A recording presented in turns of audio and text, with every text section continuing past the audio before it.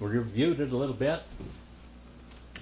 And sometimes even Baptists go off on a false premise sometimes, don't they? Or do they? Yes, they do. Sometimes they in their interpretations of the end times especially, they have done some weird things in the past. We're going to get involved in this in the 1800s. Now, one thing that the Baptists wanted to do as a group, some of them, remember we have different flavors of Baptists. We have the Southern Baptists, we have the Northern Baptists now, but that didn't happen for years. We have the Free Will Baptist, we have the Primitive Baptist, we have the Particular Baptist, we have the General Baptist, and all of these. But and we haven't got to the Southern Baptist Convention. This is going to be in the middle of the 1800s when that began. And why do you think it began? It became from the liberals to the what we might call conservatives. In America, we have several parties or sub-parties as far as politics. We've got the Democrats and we got the Republicans. And we got independents and others. Mainly we have Democrats and Republicans, but if you go back in history, especially Abraham Lincoln was the first Republican president, but he was not a Republican. Not like today. He would be called an ultra progressive Democrat in all reality. Now when they began to do the foreign missions, the American Baptist, and I'm not talking about the American Baptist Convention, but I'm talking about the American Baptists as a group, the Baptists in America. They had to go behind the Catholic Church and some of these different state church and state married church and state groups that went into among the Indian tribes, and they basically enslaved the Indian tribes. They beat them. They put them in schools that were now very much denounced, even the Carlisle school. My family was involved in this in Oklahoma and in different places back in the Midwest also. They had to go back and try to clean up the idea. The Indians liked the message, but they didn't like the messengers. As simple as that. They liked the message, they didn't like the messengers. Now, they wanted to send their preachers to school. Every seminary, every college in America was started with a seminary originally. All of them were seminaries. And when after the American Revolution, countries abroad with their liberal ideas from France and Germany, England, they wanted to send their professors into these schools over here, these colleges, these seminaries, and they would teach basically idea about ethics, the idea of morality, the idea of right and wrong began to be confused with the Age of Reason and Thomas Paine. And we saw a great revival or revolution in America toward the basically anti-religion. We have freedom of religion now in America in some places, but we want freedom from religion. And that was with Thomas Paine, and we studied a little bit about that. And then in the missionary efforts, they wanted to go among the American Indians in America and try to regain their confidence and to establish religion among the Indians. Now, what did America do to the American Indian? What happened there? Well, I'm part of that, so I know that firsthand. They went into the Indian countries. Now, you have to realize, I think, Larry, you're part Cherokee or Choctaw or something, aren't you? That way back when? Way back when. Yeah. But I want you to understand something about the civilized tribes. The civilized tribes were not wild Indians. The reason why they called them civilized tribes is because they had great plantations. They grew corn. All the food that was taken in the Columbia change from Columbus over to Europe saved Europe. The potatoes, the corn, the tomatoes, the squash, all of this, Europe didn't have. They were starving to death over there. Starving to death. And they took food here, and where did that food come from? Did it fall out of the sky? Indian. The American Indians developed this food. They even took tobacco over there. The tobacco, you know. And that was the Indians kind of smile and say, we curse the whole human race of Europe over the tobacco. You go over there today and they're smoking cigarettes like a train still. And they know it's not good for them now. They got to know. Yeah.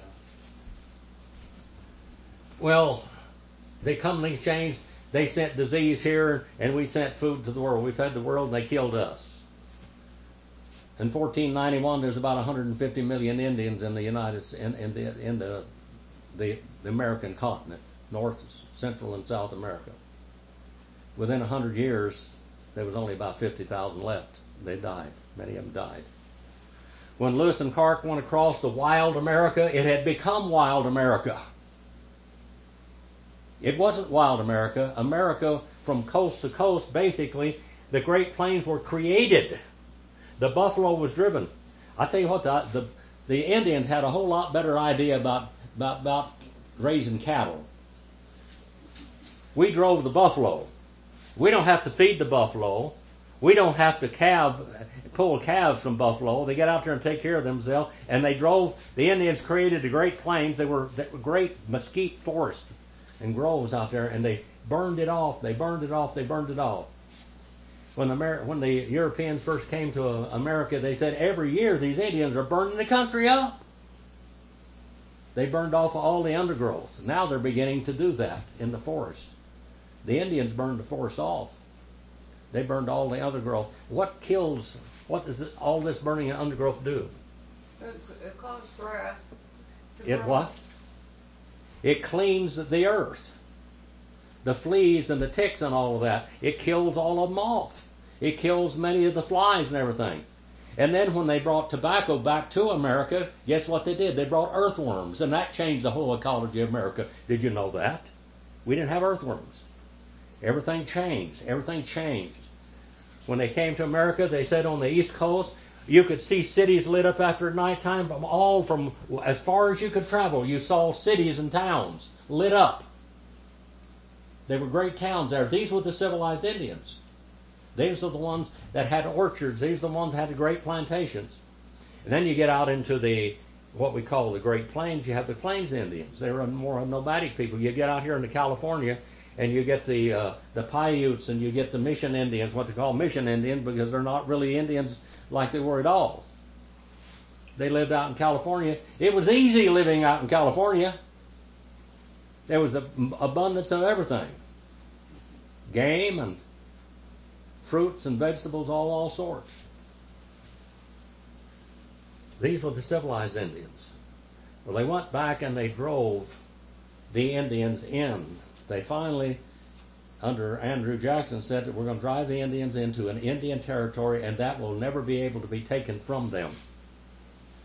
That'll be the final treaty of all treaties, and it'll never be taken from them. Well, there is no Indian territory today. It's gone. And my family were part of all of that.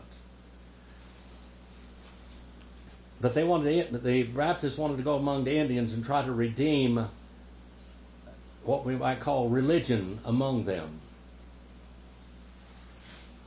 They put Indians on welfare. Now, they put all these illegal aliens on welfare when they come in today. What does that do to them? It turns them into what? Wards of the state. When they drove the Indians into Indian territory and stuff, they didn't want them to work. They didn't want them to do anything. We're going to make you a ward of the state. We're going to give you commodities. Welfare was created for Indians. And it destroyed the culture. Marin was talking about, we were going someplace the other day, and she was talking about Indian fry bread, and I said, well, that was a later invention.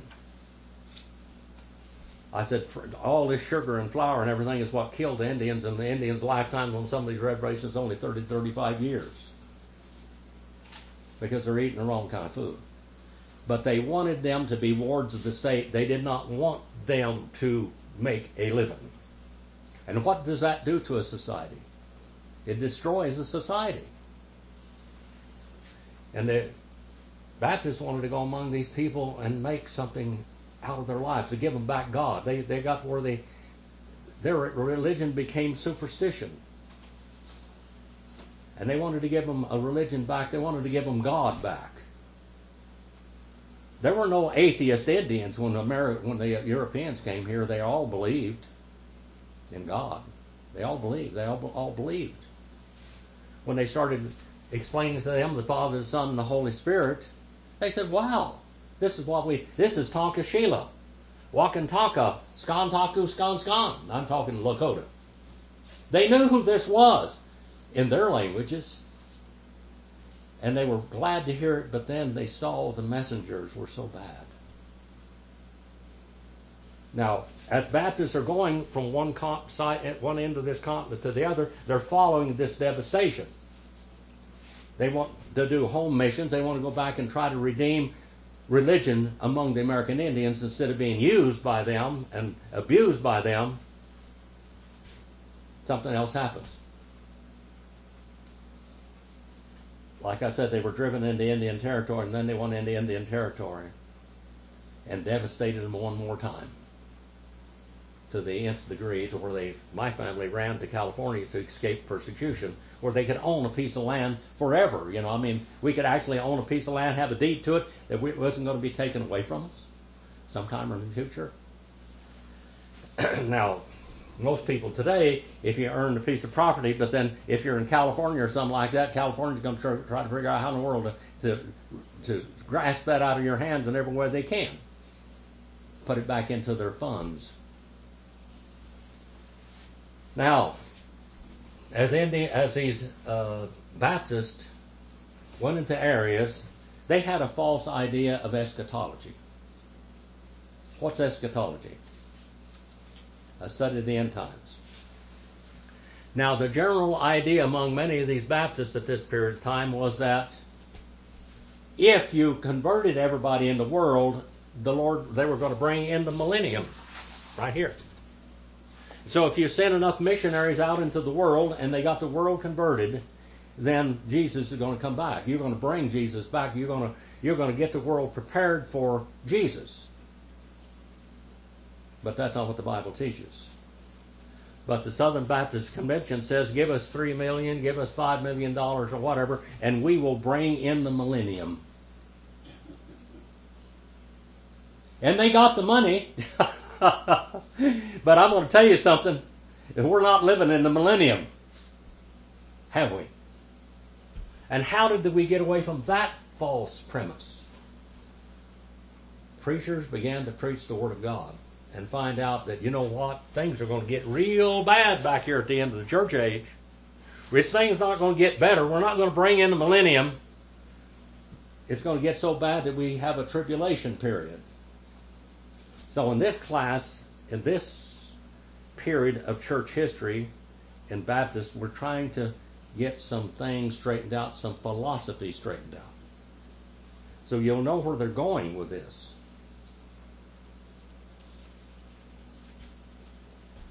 Which at this time prevailing throughout the Protestant world will be one of the most remarkable features in the history of this present age. It has not been sudden and violent like the Crusades. Remember what the Crusades were? You know, you go among the Catholics.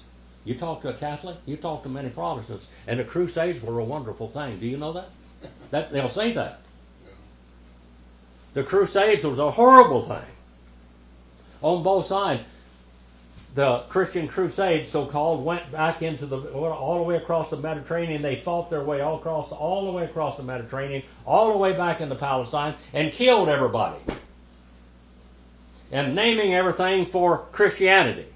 Well, when you go and hold a sword at somebody's shoulder or a gun at their head and say convert or die, some of them will convert. But do they really convert?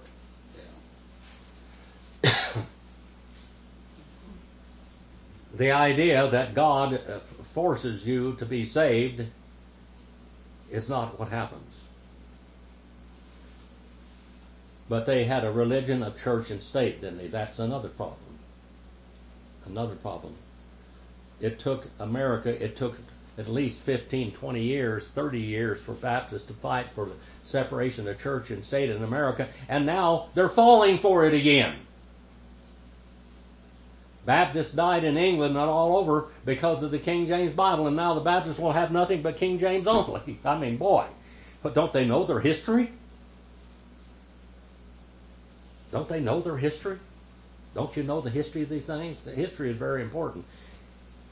If you don't study history, you're bound to repeat it, as one person said.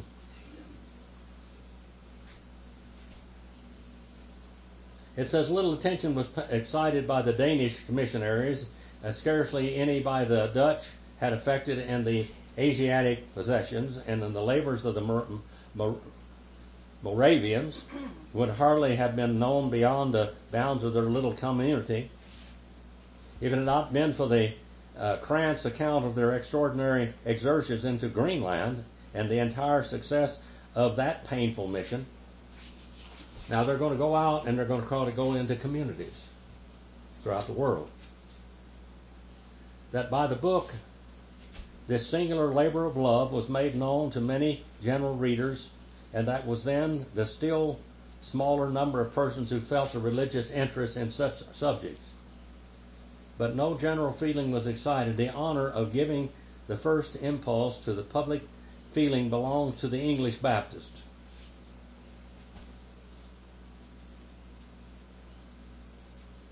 This impulse was felt by the Baptists of the United States. The Baptists of the United States had always been missionary in their tendencies and practices.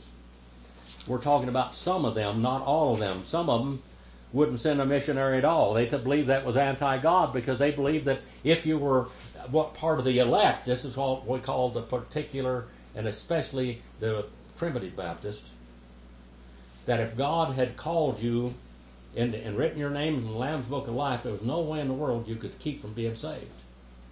You were going to go to church. You didn't have to go take a church to them. They would come to you. Now see, these are false ideas. It says the association or associations in all sections of the country had sent out missionaries. They had sent out missionaries into Kentucky and Ohio and Iowa and Indiana. These were wildernesses in America. And they went to these wildernesses so they could worship God, because they figured they were so far out under the eyesight of the state organized religions that they could get by with preaching the Bible. The moral purpose of the denomination was behind missionary operations, and frequently money had been collected for such purposes. Missionaries duly accredited had traveled hundreds of miles, and in their long journeys had remained for months from their homes and their families at many times. Yet all the Baptists of America had not undertaken on their own account any foreign mission task. The home missions were most important. To get out there, and what did they do? They go out there among these people, and they tried to get them to teach the Bible, preach the Bible. Many of these Baptists were standing up and expecting God to pour a message in their head instead of preaching the Word of God. They get an idea or whatever. They wanted their preachers educated so they could preach what the Bible teaches. Doctrine is a very important thing. Now, if you go out in churches today, they say, we don't preach doctrine. We're non-denominational. We don't preach doctrine. That's a lie. Who's Jesus? That's doctrine, people. Who's God? That's doctrine. Who's the Holy Spirit? What's the church? What's baptism? What's the Lord's Supper? These are all doctrines. What's the Bible? Is the Bible still being written? Is the Bible completed? What is the Bible? That's a doctrine. They had no general organization, for the districts association was their only unit of procedure. They had been scattered, and feeble folk just emerging from dire persecutions, hence had not mobilized for foreign service yet. But when William Carey entered India from England as a missionary, there was an intense response from many Baptists in America. Now, going back to William Carey, okay, William Carey was a Congregationalist missionary. God wanted a Baptist in India. And so he converted a Congregationalist into a Baptist on the way to India. He got saved, became a believer, and wanted believers' baptism when he got over there to India, and he sought out Baptists to do it. He thought he was going to, what he did, he started studying the Bible because the Baptists preached the Word of God, so I have to be able to defend my beliefs in baby baptism, pedal baptism, and all this stuff. And when he started studying the Bible, he kept saying, they're right, they're right, they're right, they're right. Finally, the time he got there, he told his wife, he said, the Baptists are right. He said, well, you can become a Baptist if you want to, but I won't. But then she started studying. And guess what? She became a Baptist. So God sent a missionary to India that was a Congregationalist, but by the time he got there, he was a Baptist because God wanted a Baptist in India. And when they got over there, they didn't make a lot of converts either, because of the religious idea about God.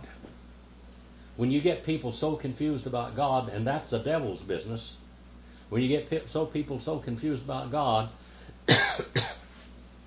I've been talking to this Mormon for 20 plus years, and I've yet to lead him to the real personal God that created the heaven and the earth, because he's got such a screwed up idea about God from his very youth. He's a very moral, a very godly thinking man, except that he doesn't know who God is. And spirit migrations, all of this. Some of the associations that were started, it says here, the letters and appeals of William of Carey and Ward and Marshman were widely circulated and read with deepening interest in all the countries. The Star of the East, it was called, preached and established in England in 1808 by Claudius Buchanan, the Scottish chaplain of the East India Company, who gave to the world in 1804 the first translation of the New Testament into Persian and Hindostanese, had also stirred the souls of the lovers of Jesus throughout the land. As early as 1802, the Massachusetts Missionary Society had organized to preach the gospel in new settlements of the United States, and to further its circumstances should be render it proper. The Mite Societies for missions were formed in many of the larger churches. The Mite Society, just give a mite, just the slowest denomination. Everybody just gives a little bit for missions. It was real hard to do that. In November 1811, the Boston Association of Baptist Ministers recommended a contribution to the Easter translations and offered to transmit funds contributed for the object in 1812 of $4,650 was given for this purpose in Boston and Salem alone. Some of the associations immediately responded to the foreign mission call. The Cayuga Association in New York in 1814 is an example. Now, can you imagine when Baptists in America, the most conservative Baptists in America, were in the East Coast? What happened?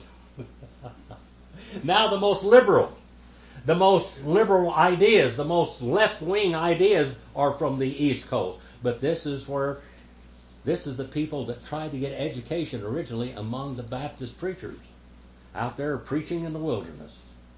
Some of them couldn't even read and write. They did education, period. My poor grandmother, they were so poor, she was an Indian, in Indian territory, but they were hiding out. They were trying to be mistaken for whites. She went to the third grade only, and I'm not talking about first, second, and third. She went to the third grade only. They taught her how to write cursive, and they taught her whatever they teach you in the third grade, she learned that. She was a natural musician, unbelievable natural musician. She could play anything. Her sister was taking piano lessons. Her sister was really having a hard time with it. And my grandmother asked her mother, "Can I play the piano?" And she said, "You don't know how to play the piano." She said, "Mama, can I play the piano?" She sat down and rolled it off. Vroom. Playing anything. Just rolling it off. And my grandmother, before I went to school, I knew how to read and write cursive. I could read a book. And when I went to school, I was 3 years ahead of my class. Because I only learned what was in the 3rd grade. I didn't learn what was in 1st and 2nd. And they didn't have kindergarten. Education.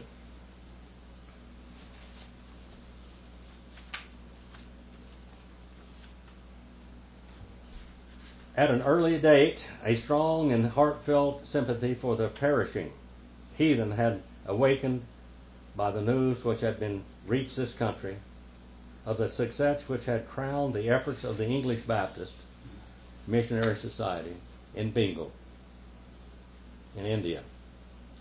In their circular address to the churches in 1813, 1 year previous to the formation of the American Board of Foreign Missions, they say, "A flame of love seems to have been enkindled among our brethren in England for the souls of the poor benighted Hindus.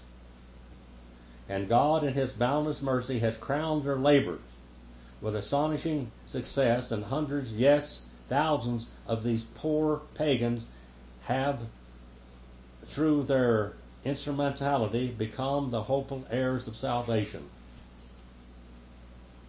Even as late as World War II and World War I, you go among these people over there, these Hindus over there, and they're afraid to swat a fly because it might be their ancestor. They're afraid to squish a flea. They won't eat a cow because that is a high god, the Brahma. You see all of this superstition among these people. They won't cut a tree down because it's a living thing and they might be killing somebody that transgressed back into a flea or a worm or a tree. Now, if you knock a limb off the tree and it dies, they go out there and pick it up because it's dead. See, it's not part of one of their ancestors anymore. It's like when you cut your hair or whatever. Stupidity, paganism, living in the darkness of society. They're starving to death over there. You know why they're starving to death? Because they don't have good sense. If they knew right and wrong, really, they'd go out there and eat one of them Brahma cows that they think it's a god. They follow around a Brahma cow. When it defecates, they get it and rub it all over themselves. When they urinate, they do the same thing. Talk about stupidity. True religion will drag you out of that stuff.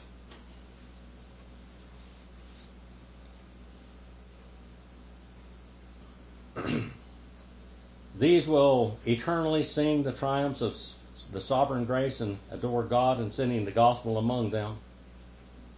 These things animate us, and we wish to inquire what we have done to send the gospel among the destitute brethren. And yet they're that way in this country too. Thus God was preparing the hearts of the people to receive the news of these singular providences which established an American Baptist mission in Burma, furnished the means which have been so successfully employed and so singly blessed in the salvation of heathen souls. And when the news arrived, Cayuga Association was among the first to offer to the board of the General Convention her cooperation in the great glorious work of sending to the heathen to preach the gospel of Jesus Christ. What a wonderful thing, huh? Get it over there. So many missionaries have gone in these foreign fields, and because of the hundreds of years, thousands of years of false religion, they can't reach them. Sometimes they're there 20, 30, 40 years before they make one convert. You know that Islam went over there and converted all of them by the sword. They left those Qurans all over the place over there. One woman, I remember, this missionary had gone in there. I'm giving you these little illustrations so you can think about something. Think about what they had to deal with. Missionaries over there sometimes didn't make a lot of converts or no convert for 20 years. Finally, the first convert, I think it was in India maybe. This one preacher went over there and he got the Bible in their language to them. Now, our Bibles in English, you start from the left, the front page, and go backwards. But the Quran, you start from the back of the book and go forward. Same thing if you pick up a Hebrew Bible, you start from the back and go forward. You go from right to left instead of left to right. And the woman began reading the Bible from the back to the front. And guess what? What's the last book in the Bible? The book of Revelation. Now the Muslims, to the Muslims, the mark of the beast is something they want to have. Did you know that? The Muslims want the mark of the beast. That's a good thing. In the Bible, it's a bad thing. In the Muslim world, the mark of the beast is a good thing. And so she read these books here, and she was reading this, and she says, she'll talk about the mark of the beast, and she talk about the Antichrist. They want the Antichrist. The one that stood against Christianity. They want this Antichrist. They're looking for the Mahdi. The Mahdi. The Mahdi is going to put down all religions, you know, especially Christians and Jews. Going to kill them all. The Mahdi is going to kill all the pigs. Going to go and kill all the pigs. And she was looking at all of this, and she said, you know something? I've been in an upside down religion. And she went and she asked the Lord to save her soul. And she didn't want the mark of the beast anymore. She didn't want to follow the Antichrist anymore. That was not good. It was bad. Our Father, we send this little message out again this morning for your honor and glory. We pray that as people are studying church history all over the world, that they'll see the real reason of freedom of speech, the separation of church and state, and they'll see what it took for this to ever happen in America alone. Father, please use your word. And as you said in Matthew 16 and 18, that you would be with your church and the gates of hell would not wrestle your church down until you come back for us. Please forgive me where I fail you. In Jesus' name I pray. Amen. Amen.